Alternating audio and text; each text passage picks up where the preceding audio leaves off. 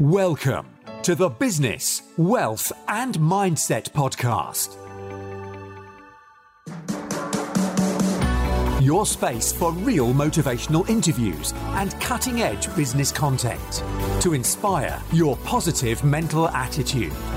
And now, your host, Alex Sapala.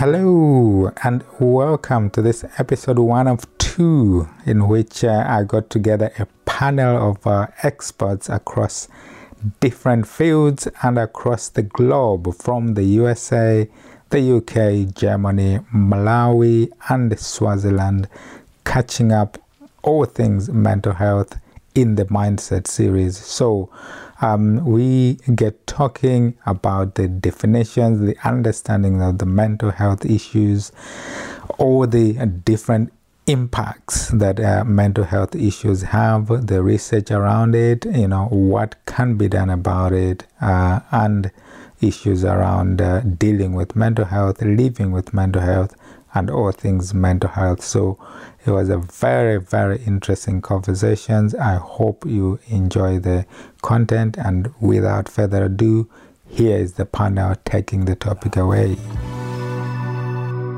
Okay, welcome everyone to this episode of the series. So I am joined today by an experienced panelist of international status. So we are live across the globe. We've got people from the US, from the UK, we've got from Swaziland, from Malawi, and Germany. So today we are talking all things mental health. So on the panel today, I've got Brenda Malinki.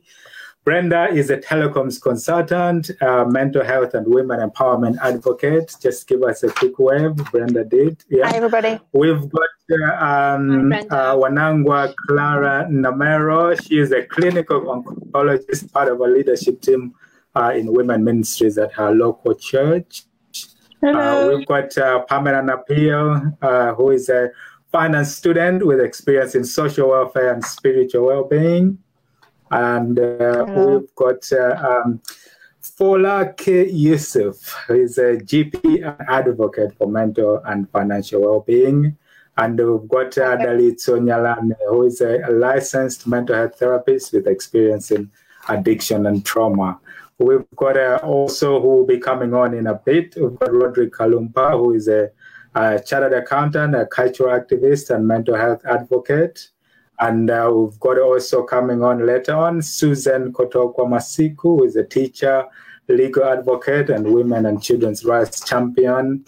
And Fai Cheleuka will also be joining us. She's a residential provider for people with mental illness and developmental disabilities. So quite a cast of people with experience. So today, the general agenda is just to decipher this issue and topic around mental health. So all things mental health, including what is mental health, because there's obviously it's an issue which across the globe affects a lot of people, and there's different aspects to it, including what are the causes, the symptoms of it, the consequences in society, as well as if at all there's any cures or how people can manage it. So to begin with, we'll just filter it out by trying to get the medical sort of descriptions or understanding of what is mental health initially. So we'll start off with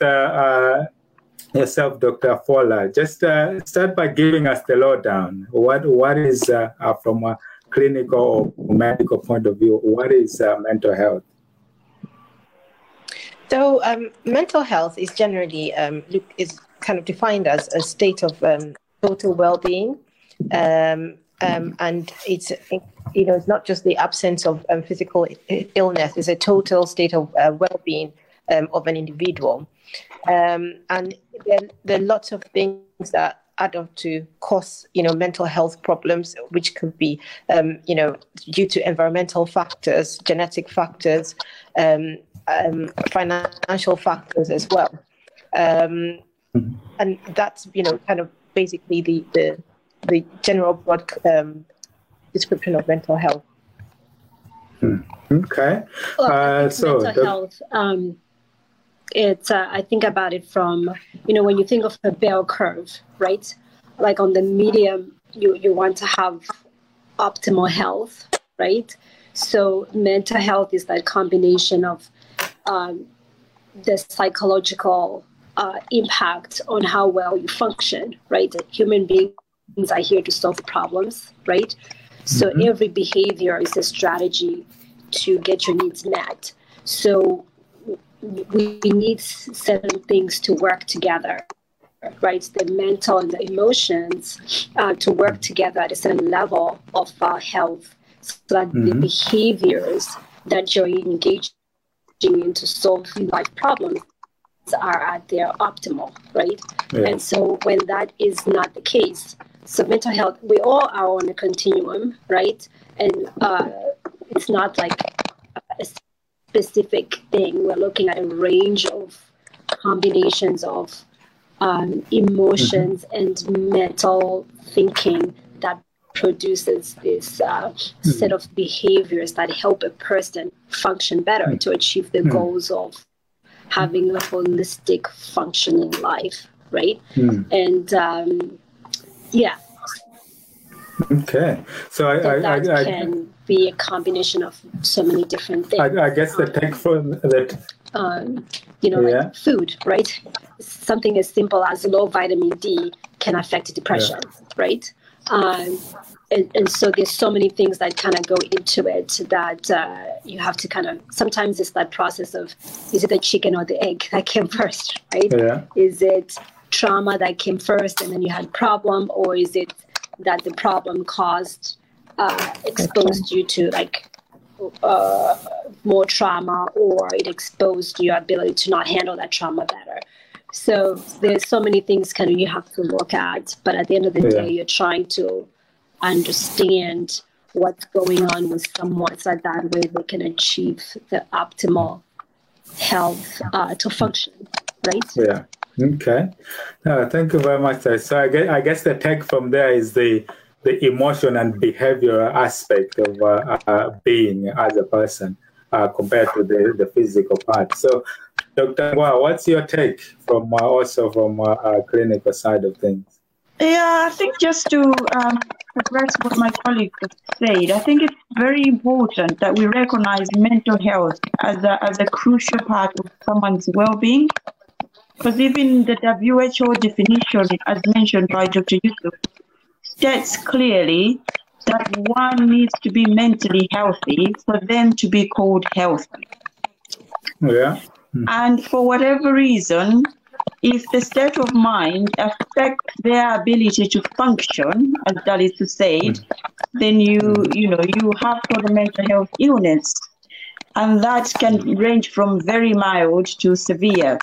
But I think it is very important that we recognize that someone cannot be healthy if they have got a mental health illness. And I think that's the importance of this discussion this afternoon. Perfect. Okay. Thank you very much, Dr. Ngwa. Now, when we look across the definition, I guess, is this something that means it can sometimes mean different things to different people? So if we look at what are probably, if we approach it from the causes, what would we classify as the causes of mental health, or which things would bring up mental health into a conversation for people? So, Roderick, coming to you, what's your experience around mental health, and what would have been causes or anything that you would have seen around mental health? Thank you, Alex, for having me. And I think my main issue for me is that I'll leave the causes to the doctors, but from a cultural perspective, okay? Because, mainly from the culture I'm coming from, speaking as a Malawian who was born in Malawi, we do recognize there is mental health, but it's not, given the, it's not given the the attention that it requires. When we were growing up, some of us in Zomba, where there's only probably maybe the only hospital that looks into mental health issues. You see somebody who is mentally deranged, it was taken as something to laugh at, So my only coming into the discussion is that, we should advocate, especially, like from most of us from the Afro-Caribbean background, that we should put much emphasis and recognition that we do have this issue. People may be going around in the streets thinking everybody is healthy, but then actually mentally they're not healthy. So that's my main focus on this issue. Yeah. Okay. I'll just thanks for that, Rodrigo. I'll just bring in Fai as well. So welcome, Fai. Now, give us your take from the sort of definition or your understanding around mental health issues, including any causes or anything around that from your experience. Okay, so on the causes, there are a lot of causes. I liked what the medical personnel have said. They talked about, it does not only take out the physical aspect of it. It's a whole being, So coming from a clinical mental health perspective, we look at it as a person in the environment, So the environment can have some triggers that can cause people to have some mental issues, as well as the genetics, So some people genetically, they're predispositioned to maybe depression or, some kind of bipolar and other mental illnesses. But sometimes it takes a situation in the environment. Let's say if a person experiences trauma, like we have Ms. Dalitso here, who is a specialist in trauma, that maybe can speak more on that.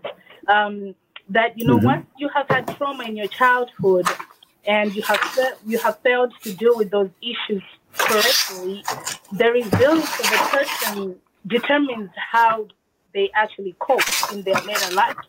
So to get back to what Roderick talked about culturally, we have some cultures that are very open to mental health. Thereby, people are open to getting help and not be stigmatized. But other areas of the parts of the world, this is still an issue, So people are embarrassed.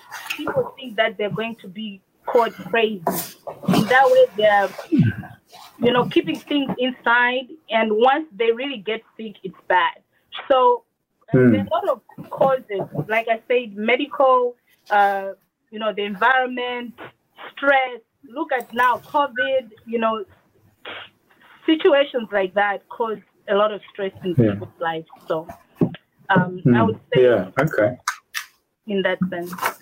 So I guess is it probably worth, when you're looking at the causes and the issues, to actually look at the different types? I was looking up what are the sort of common themes or the types of mental health problems. So you've got things like general anxiety disorder, you've got depression, you've got phobias, you've got OCD, you've got panic disorders. So I'll just bring in Brad on this one. Just from this understanding of these different types of mental health problems around those, just give us your take around those and your experience as well.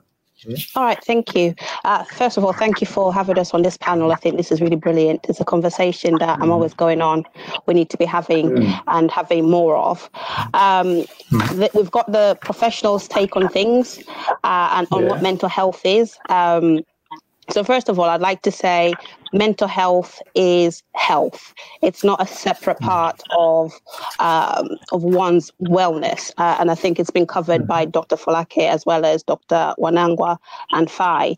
My take on it is that I think we generally tend to separate what mental health is. It's something that other people suffer with until you're in that position. So full disclosure, I have anxiety and chronic depression.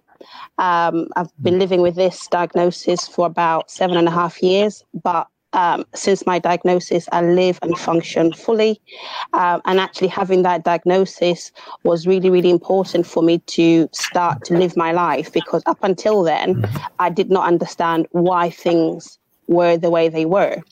And I think generally in life, because we treat mental health as something quite separate to health, as something that happens to other people, rather than something that's within us, much like if you've got a sore throat, much like if your eyes are hurting, much like you've got a tummy ache, because we don't see as part of that, it's something from within, and we don't have those conversations, and we don't actually say, do you know what, it's not normal to feel tired all the time and to want to sleep all the time and to not want to get out of bed all the time.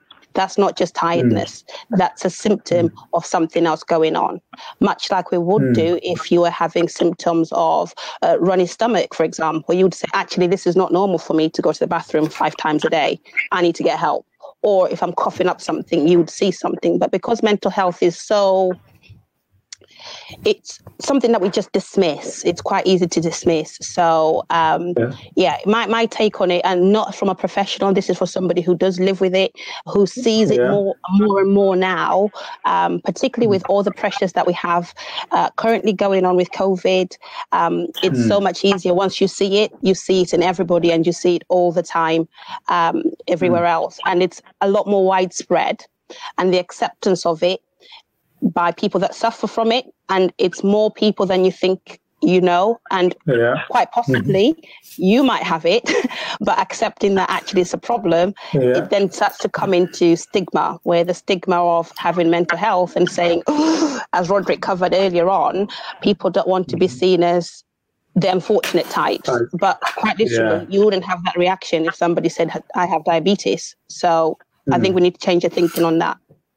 Yeah, no, that's a good point. I mean, looking at the statistics, I think not long ago it was like 1 in 6, probably maybe even higher these days. You suffer from the last one I saw was 1 in 4.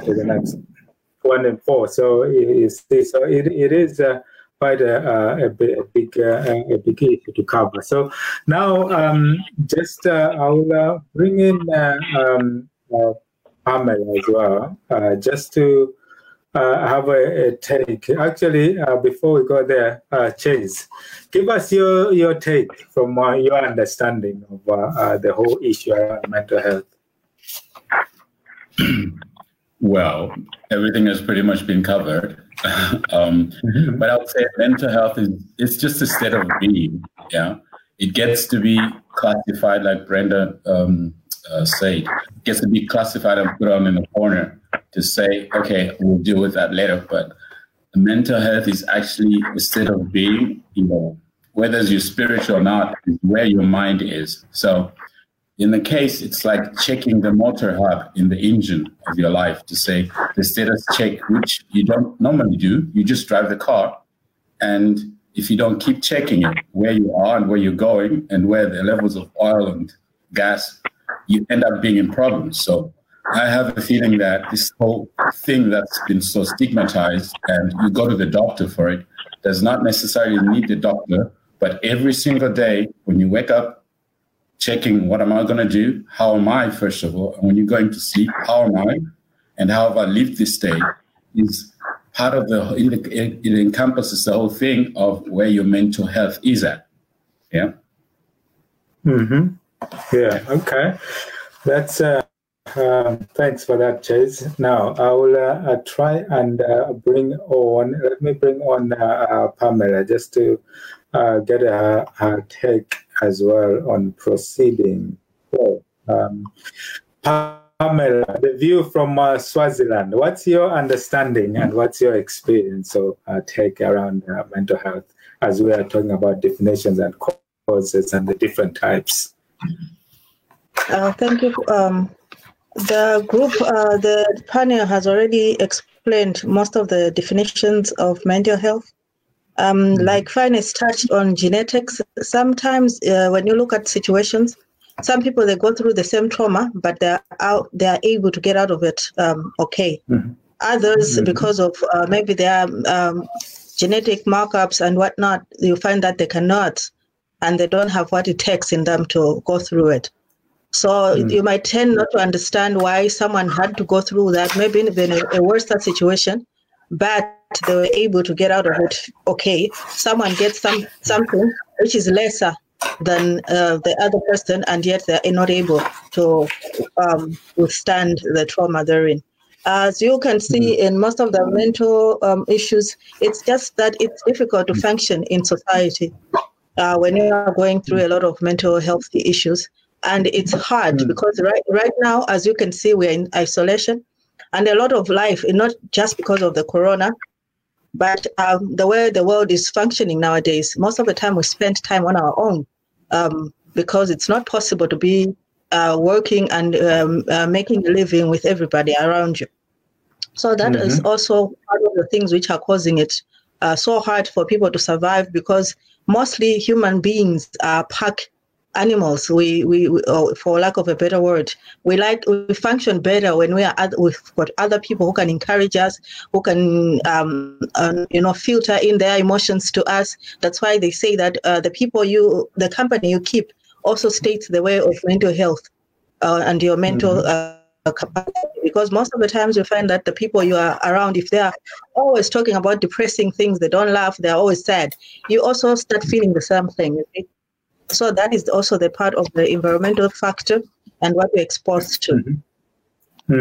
Okay, thanks for that, Pamela. Now, I guess probably brings us nicely into some of the issues around mental health. I mean, if you look at the whole topic, you've got issues around age, sex, and hereditary factors, individual lifestyle factors, social and community networks where people live, and there could be issues around the living and working conditions, employment, health services, and also the social and cultural environment. So if we pick it up from there was actually an interesting statistic, and it's interesting that we're probably joined by quite a lot of the panel here being women, but the statistics points to women being affected a lot more than men. I think probably about twice the number of women get affected by mental health.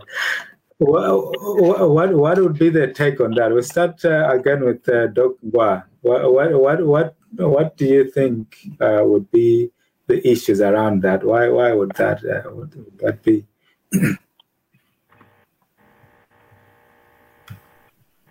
My thoughts are that it's probably got a link with the social and cultural expectations in our societies, because generally men are expected to be the stronger species, and I don't really know what strong means in this case, but men are expected to be the strong species. They're supposed to lead. They're not expected to cry.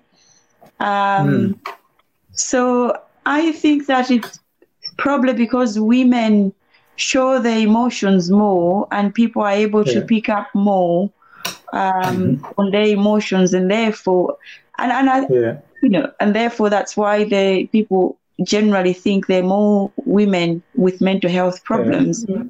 I also think that women, as a strength, they've got the ability to connect more and to ask for help at an earlier stage compared to men, because usually men live, I think generally leave things until they're quite bad or severe, at least where, in the society that I grew up in.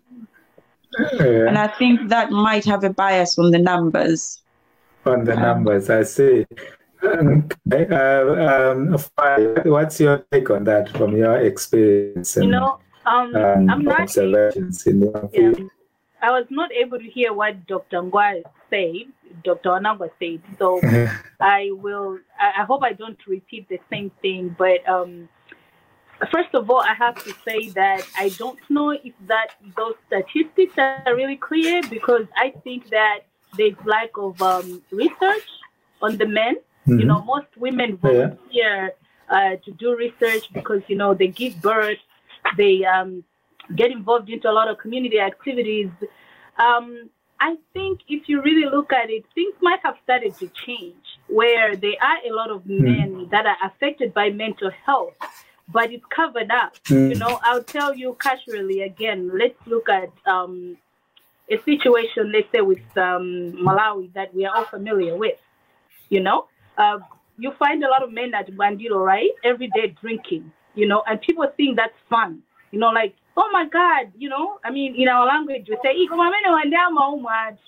know, you know, things like that, you know, but yet these people are numbing some pain. They have some issues. They cannot stay without that drinking. And what does society say? You know, a man has to drink, you know, get that alcoholism, which is part of the issues with mental health. And then a lot of men are taught not to feel, you know, like you're a wimp if you cry, okay? So a lot of men have grown up actually bullying each other, you know, which in return they suffer a lot. Why do we have a lot of domestic violence? That's a lot of mental issues that people are suffering with self-esteem, you know? Because if they were confident enough, they weren't going to be trying to fight somebody else, right? So I think that there's a lot of research that needs to be done among men. There hasn't been enough. And culturally, the way we've raised our men is to tell them that, you know, if they show their emotions, then they're a wimp. You know, everybody goes through stuff. So I think there are a lot of men out there that are suffering in silence. In silence, actually, I've got a. But I know that statistics say that, then we can stick to it. But if we need another study on this globally.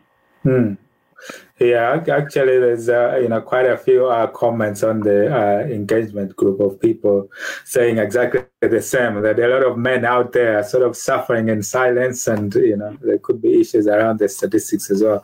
But that's generally the view out there. But I guess it's it could be like you've explained. There's a number of factors to look into. So we'll bring in Dalitso as well. I hope she can hear me. What's your take as well on this understanding that it tends to be, women tend to be affected a lot more than men around the issues of mental health? So I do agree with what everybody's kind of saying on the culture around what we allow, what we consider masculine, feminine, right? Men don't cry, women do cry, and things like that. So I think I agree on that. But I think one thing I've discovered along the way, Justin, I think from my own experience and also working with clients, is that women are actually highly affected by certain things because of our cycle. We have that menstrual cycle, right? We can't talk about mental health outside of the body. It's a feedback loop. It's like playing tennis, right? Hormonally, we're affected, and those hormones, they also affect depression, right? And so it's like, again, that which one comes first, the chicken or the egg? But we know that it's a back and forth. So women have that menstrual cycle, and those hormones, based on how they are, they can affect depression and anxiety and those kind of things in ways that it doesn't affect men. So, for example, when I'm doing, in my practice, when I'm seeing women, I highly recommend them to get their hormonal done, right? To check their adrenal glands, to check their estrogen and progesterone levels and those kind of things, because those highly affect women compared to men. And sometimes men, they do experience that low testosterone and affects depression and anxiety, right? It's just that women feel it every 30 days. You have this thing that's happening, right? Pregnancy highly affects and changes a woman's hormonal, body, right? And so those kind of things are experienced at a higher level compared to men. The mental health can look very different, right? And to be talked about. There's certain things that just doctors don't ask. Yeah. Men can ask females, like how those things. I think our medicine has become so compartmentalized, right?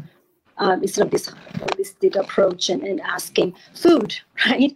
Things like what you eat, what you don't eat, those kind of things can affect mental health, right? And those kind of things. And so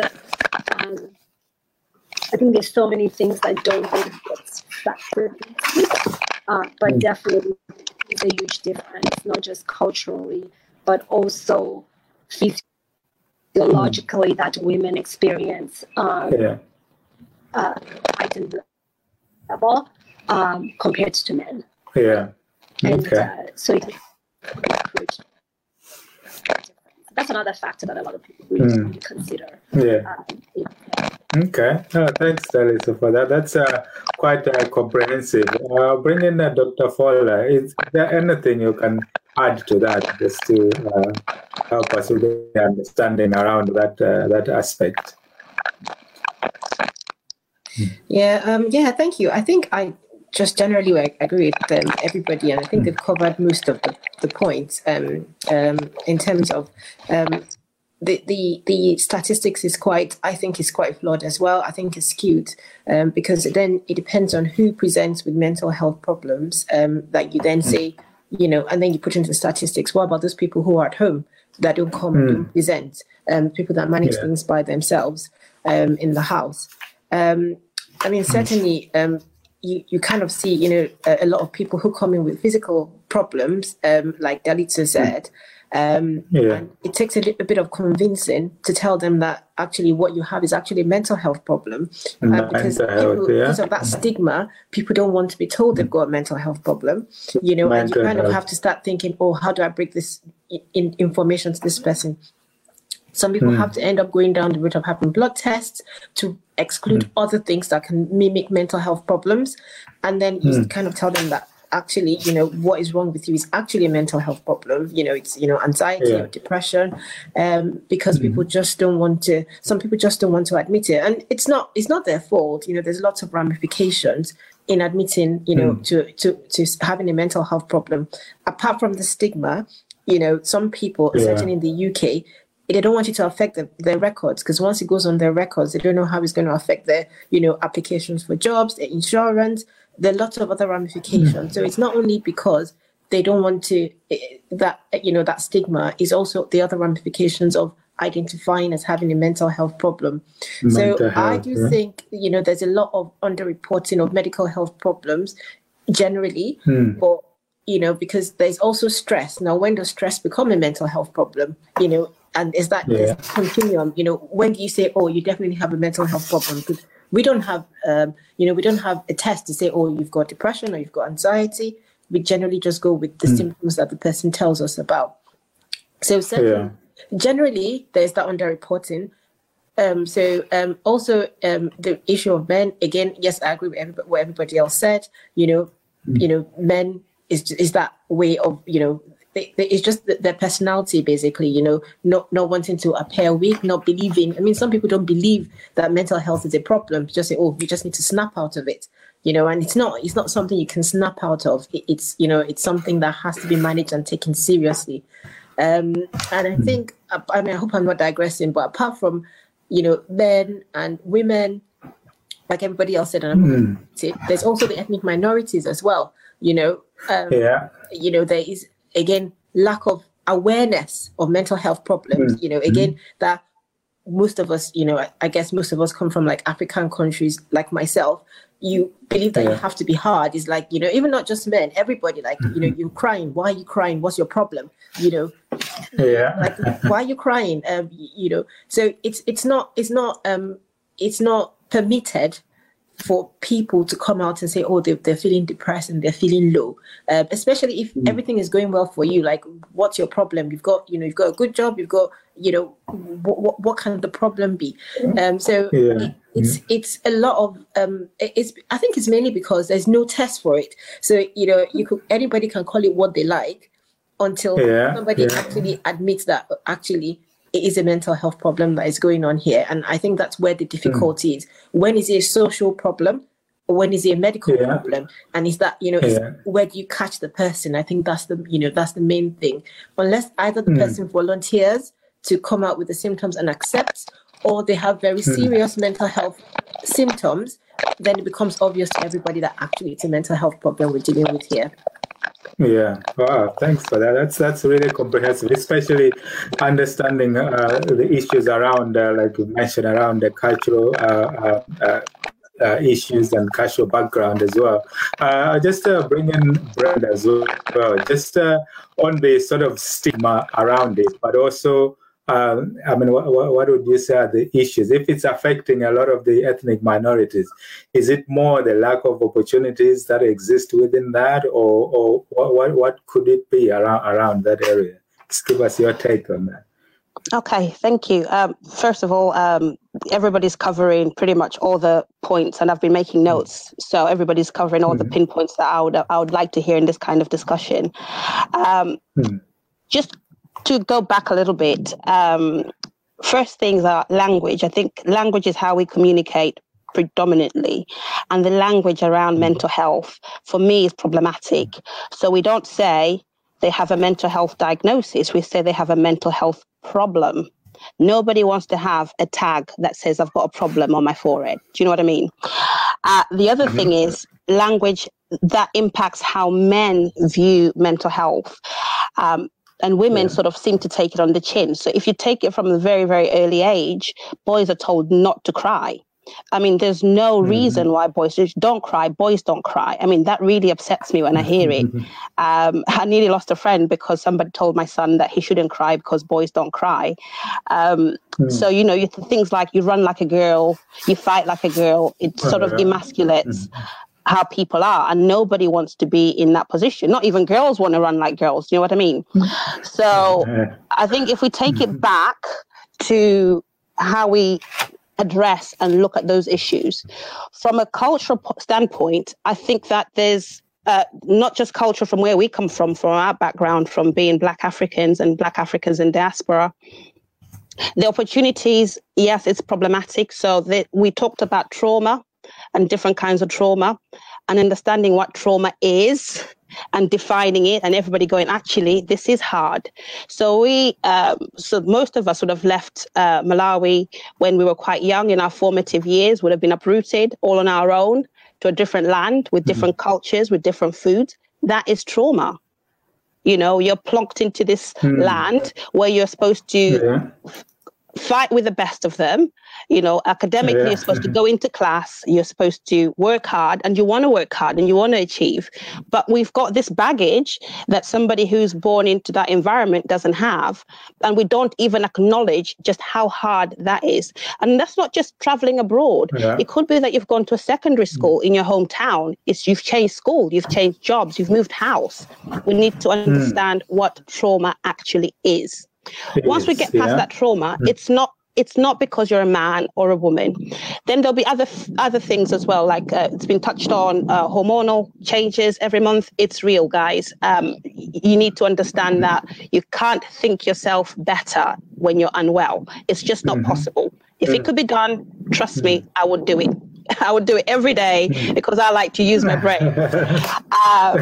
So in terms of my take on culturally, it just goes back to having those conversations.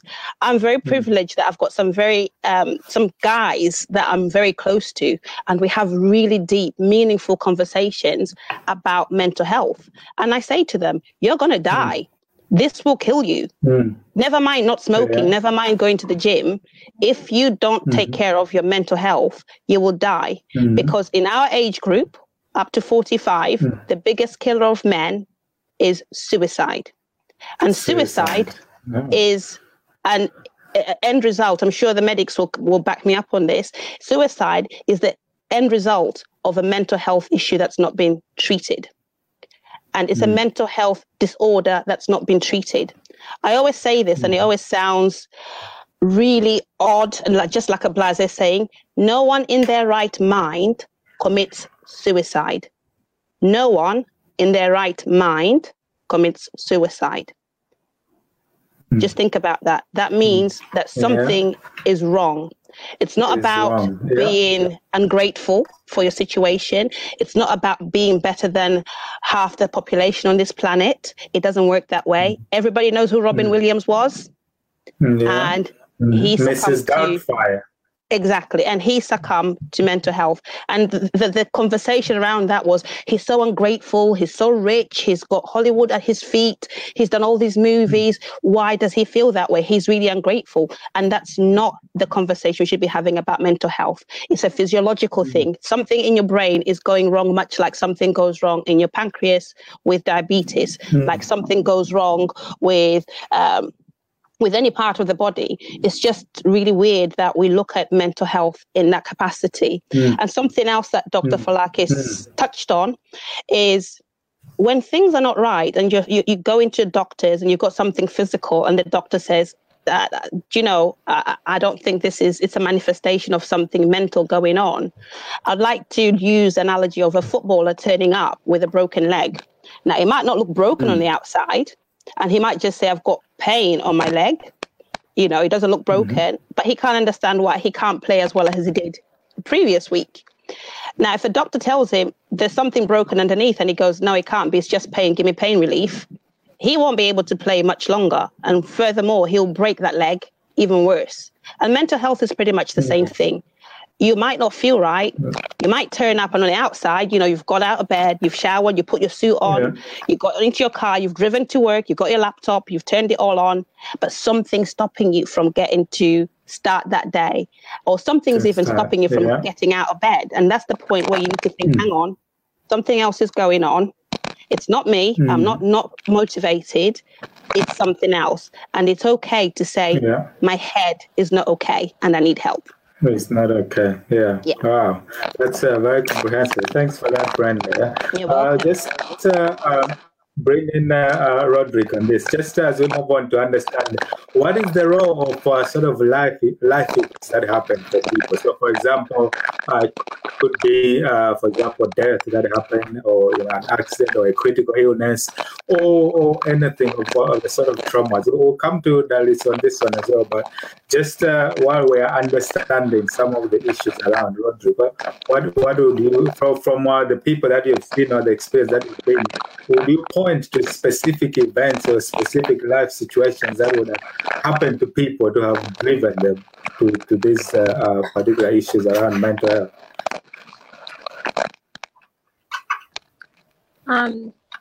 So, for example, I didn't what you asked, but I think I got it.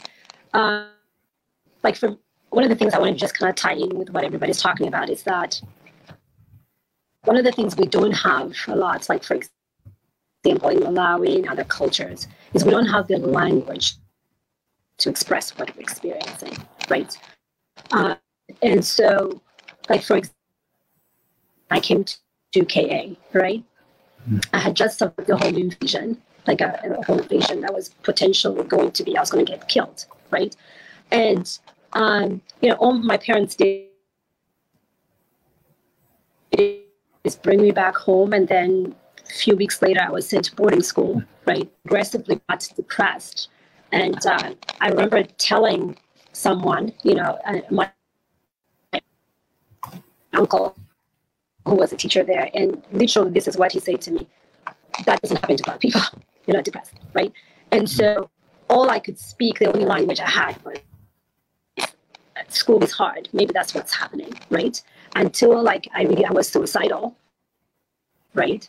And I attempted to kill myself because I had intrusive thoughts. I couldn't sleep, I couldn't eat, and nobody really could help me really process and really talk about that. I was suffering from PTSD, and it took 4 years to actually really get into treatment once I think I got here.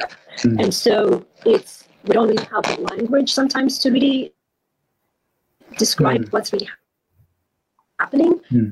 I think that it's you're breaking up a bit. So let me just try bringing in Roderick, and we'll come back to you in a sec. Yeah. So Roderick, just take it away from there. Just understanding of what the role of life traumas or life events for people, or what you would have seen out as the causes from the people that you've seen. The main thing, as I said, coming from Malawi, I've got one case where I had a relative who had this issue. I think he had another disease which always held him back, and that really affected him a lot. And I've seen also a family member, a very old family member in an African setup, where I think divorce. She was divorced from her marriage, and she went into a breakdown, and she just used to roam around the village in Africa. And unfortunately, people thought, as I was saying back, and building up on what Dr. Fulaki said, the social and cultural aspect of everything.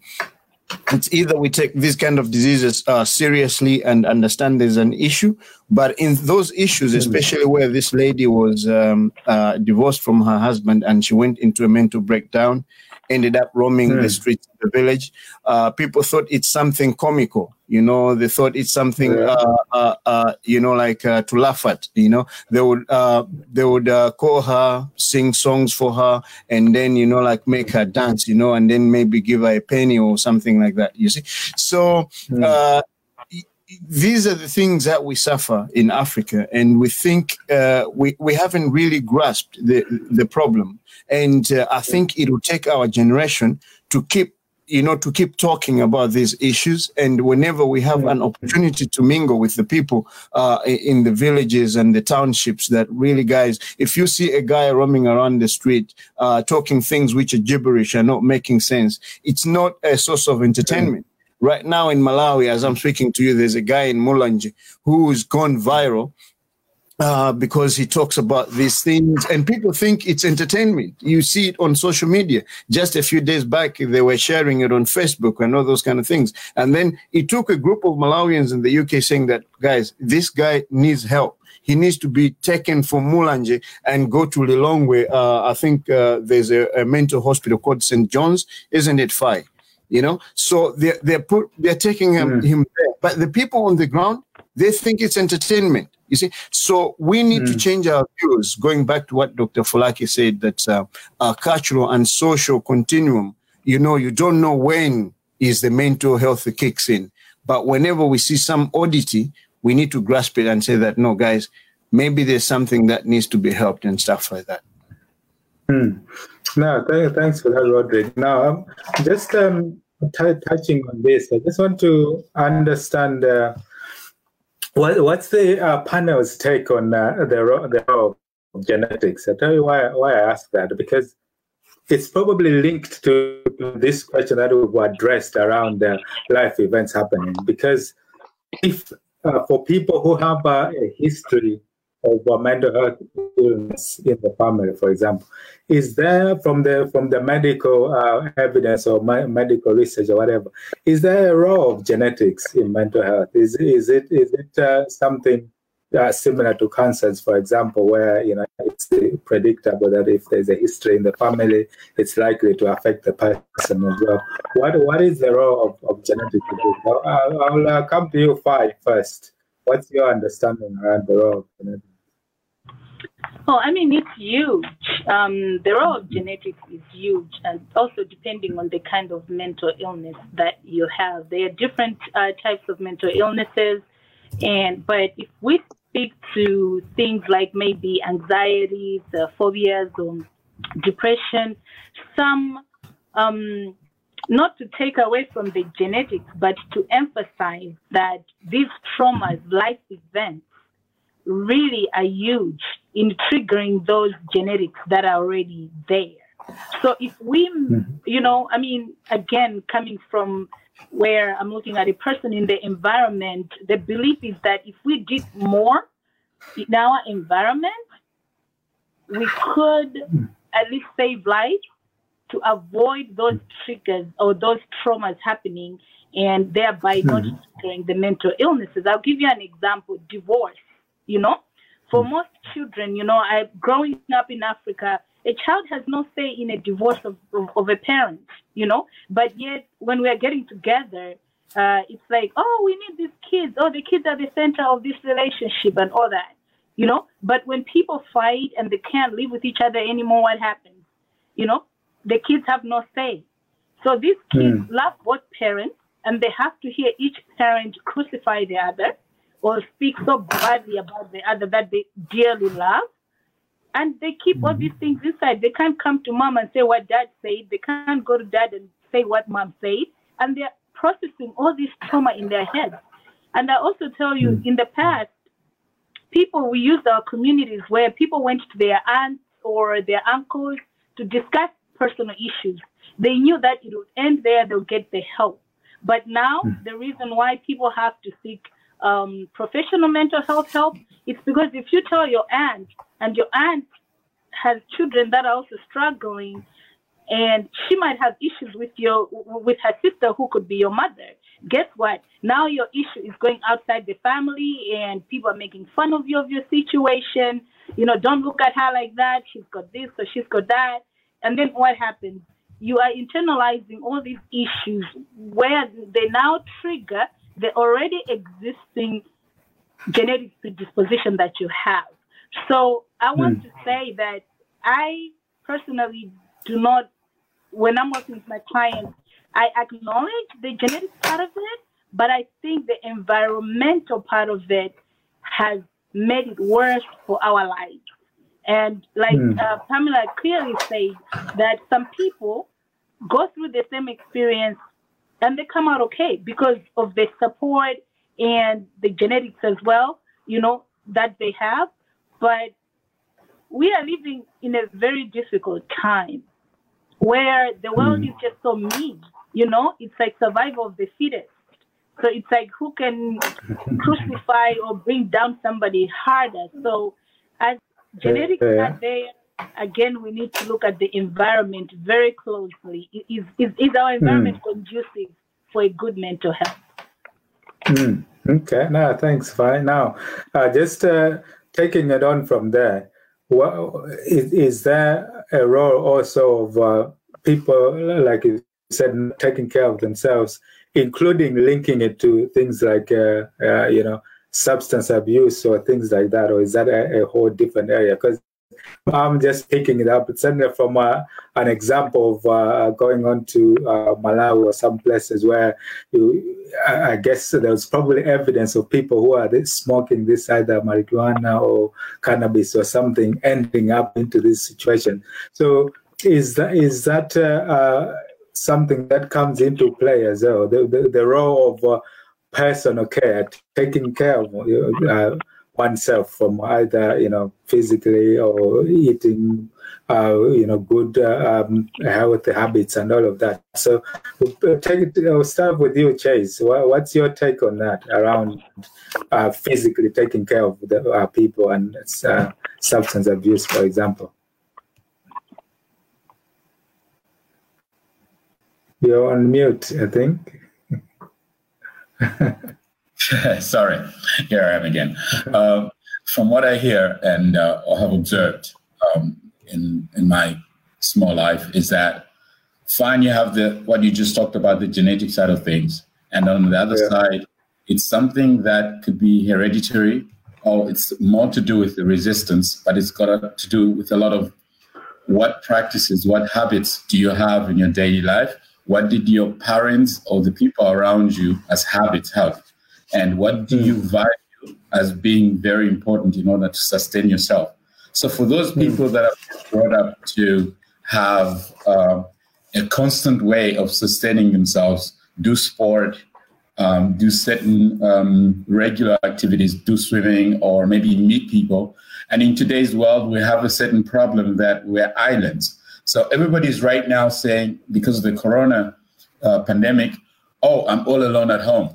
But for someone like me staying alone at home, this has been my life the whole time. The only difference is that I don't have distractions right now. So I'm much more having a more sensitized feel of who I actually am. In that case, the things that I get to do is doing sport every day, like just for 30 minutes. It sounds like nothing, but if I don't do sport and I just stay at home and I don't go out, even if I don't talk to anybody, I feel this depression. And I have felt this before, that if I'm just working for like maybe 2 weeks and I haven't done sport, I get to underperform, or let's say I'm not working in my normal rhythm. And even my personal relationships with friends is not harmonic, you know? And I realize if you do sport, for me, if I do sport, then I get this balance. So as much as Corona pandemic is being bad, I think it's a good time to actually get ourselves enlightened to see the things that we need now are the things that we've always needed in order to have sanity or a more balanced life. So in this case of the topic of mental health, we can have, life is filled up with different facets, yeah? So everything, you got a little piece of cake that needs to be fulfilled. If you're just doing too much sport, and there are people like that just are going to gym every day and 3 hours there, they're not talking to anybody, that's bad. In life, everything excessive is not good and it's not healthy. So we need to find a balanced positioning in wherever we are, whether you're black, white, in being in Europe, and where I can say as well, just like Corona is making one being sensitized to what they need, being a foreigner in Europe or in a different cultural setting or in a different working environment where people's mindset is totally different, requires you to maybe act in the opposite direction of what you're facing Monday to Friday in order to have a balanced point. So we need to find this middle point in whatever it is, in whatever dimension of life you are in, so that you can stay balanced in the middle. Yeah. No, that's that links it really well. So you're taking care of your physical side. It has a very has impact to the mental well-being as well. I'll probably just jump on this one to probably the last bit of the discussion, which is our understanding the cures, because when you're looking at how you can cure or help people with mental health to manage this, there is obviously the medication side, and there's also thinking about the psychological side, either a therapist or psychologist and all of that. So I just wanted to understand the distinction of that, because if there is a link in on mental health with the physical condition or genetics even or hormonal imbalance, what is the role of medication and what is the role of psychological help or psychological treatments again, or does it depend on a individual case-by-case basis, or does it depend on what was the cause of the mental illness in the first place? I'll bring on Pamela just to understand. It's probably there's a medical understanding to it, but just give us a take. Let me bring on Pamela just to give us a take on that as well. So I think she would have heard my question. So Pamela, give us your take on that role. Probably more on the psychological side of things. When you're dealing with people's welfare, either from a spiritual or psychological point of view, how does that play? What role would that play in the of either treatment or managing mental health, as opposed to the medical side, which we'll come on to in a sec. Okay. There's a quote from Bill Clinton. He said, "Mental illness is nothing to be ashamed of, but stigma and bias shame us all." So if you look at it, when it comes to mental health, then the first way of dealing with it is to remove the stigma from it. That's what causes it to be harder for people to seek attention, to seek help, to even bring it out or even accept it on your own to yourself, to say, I think I do need something to be helped on, because of the stigma, like Dr. Falak said before. And there's also Adam Ant, who also said mental health needs a great deal of attention. It's the final taboo and it needs to be faced and dealt with.